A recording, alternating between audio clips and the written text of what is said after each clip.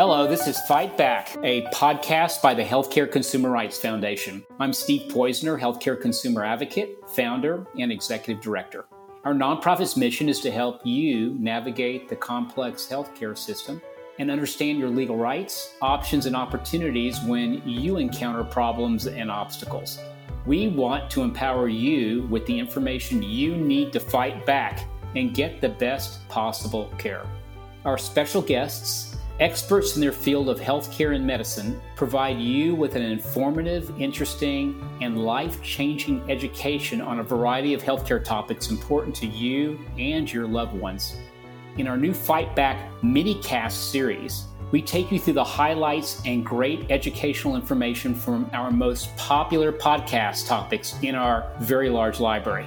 Let's get started. Is there more scientific research that documents the medical benefits of cannabis? There's a little more. There is obviously Epidiolex. There are very few FDA approved applications for cannabis-based drugs. And I think Epidiolex is the best known. But quite honestly, that's not a path that most cannabis growers can go through, right? FDA approval is a multi-year, multi-tens of millions of dollars process. So Epidiolex was developed by, a company based in the UK called GW Pharma, and it did take, I don't know how many years, but between 5 and 10 years to get it from preclinical through clinical trials. I think in the U.S. there's one other approved drug that actually is THC based called dronabinol, but it's a synthetic formulation. For patients that are reliant on, quote, full spectrum type strains that are, naturally grown and processed so that they include both THC and CBD and terpenes. They're reliant on, state-based systems of medical use. And that availability can be very variable, right? It's fortunately pretty well built out in California, which has had, medical use since the 1990s.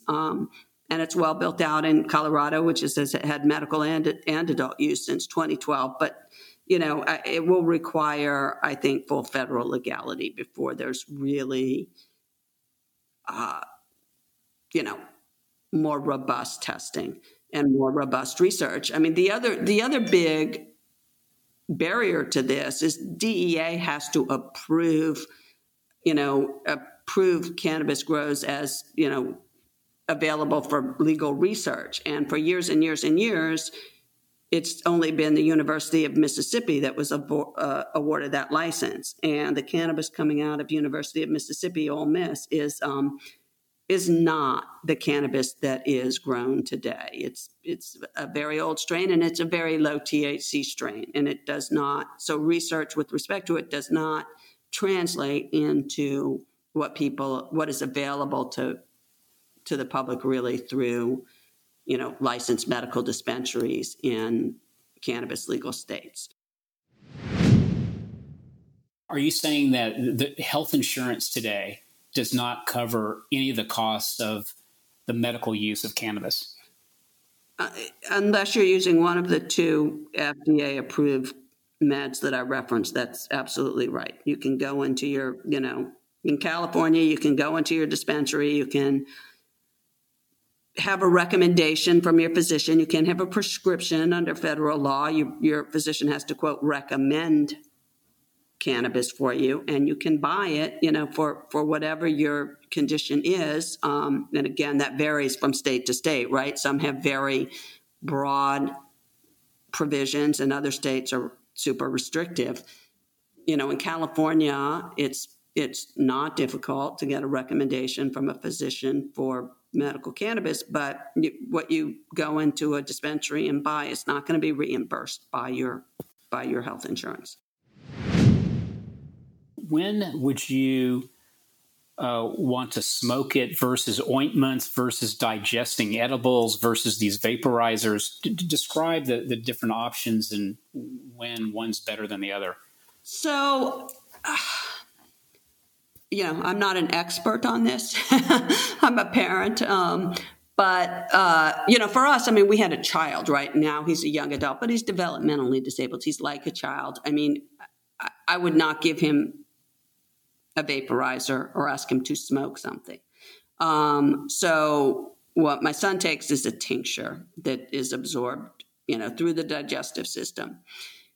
The downside of a tincture is that it's not immediate onset, right? So if you're a person with severe pain and you want to treat that immediately, you're better served by smoking or vaporizing because you're going to have more immediate onset. I mean, with smoking, dosing and titration is challenging. With vaporization, it depends on the quality of your vaporizer and whether you can set the temperature and consume only certain amounts. But, it's a combination of the vaporizer and then the concentrate.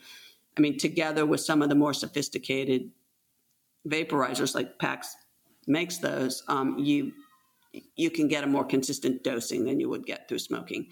But in any event, a smoking or vaporization option is going to give you more immediate relief if you're looking for something as a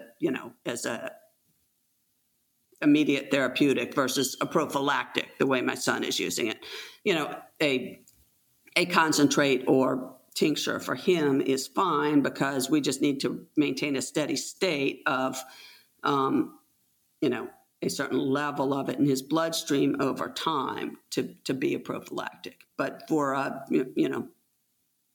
pain specifically, smoking or vaporization is probably a better option. Right. What are some of the most common uses? Is it for pain? I think pain is probably number one. Insomnia. People use it for anxiety. This is a big, one of the biggest advocacy positions of, many of the organizations that are pushing for federal legalizations for medical use are those organizations that represent veterans because there's some evidence of efficacy in PTSD.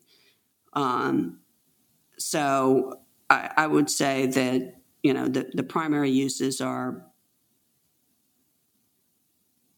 pain and insomnia, anxiety, and other, mental health issues that face those who have had some kind of trauma.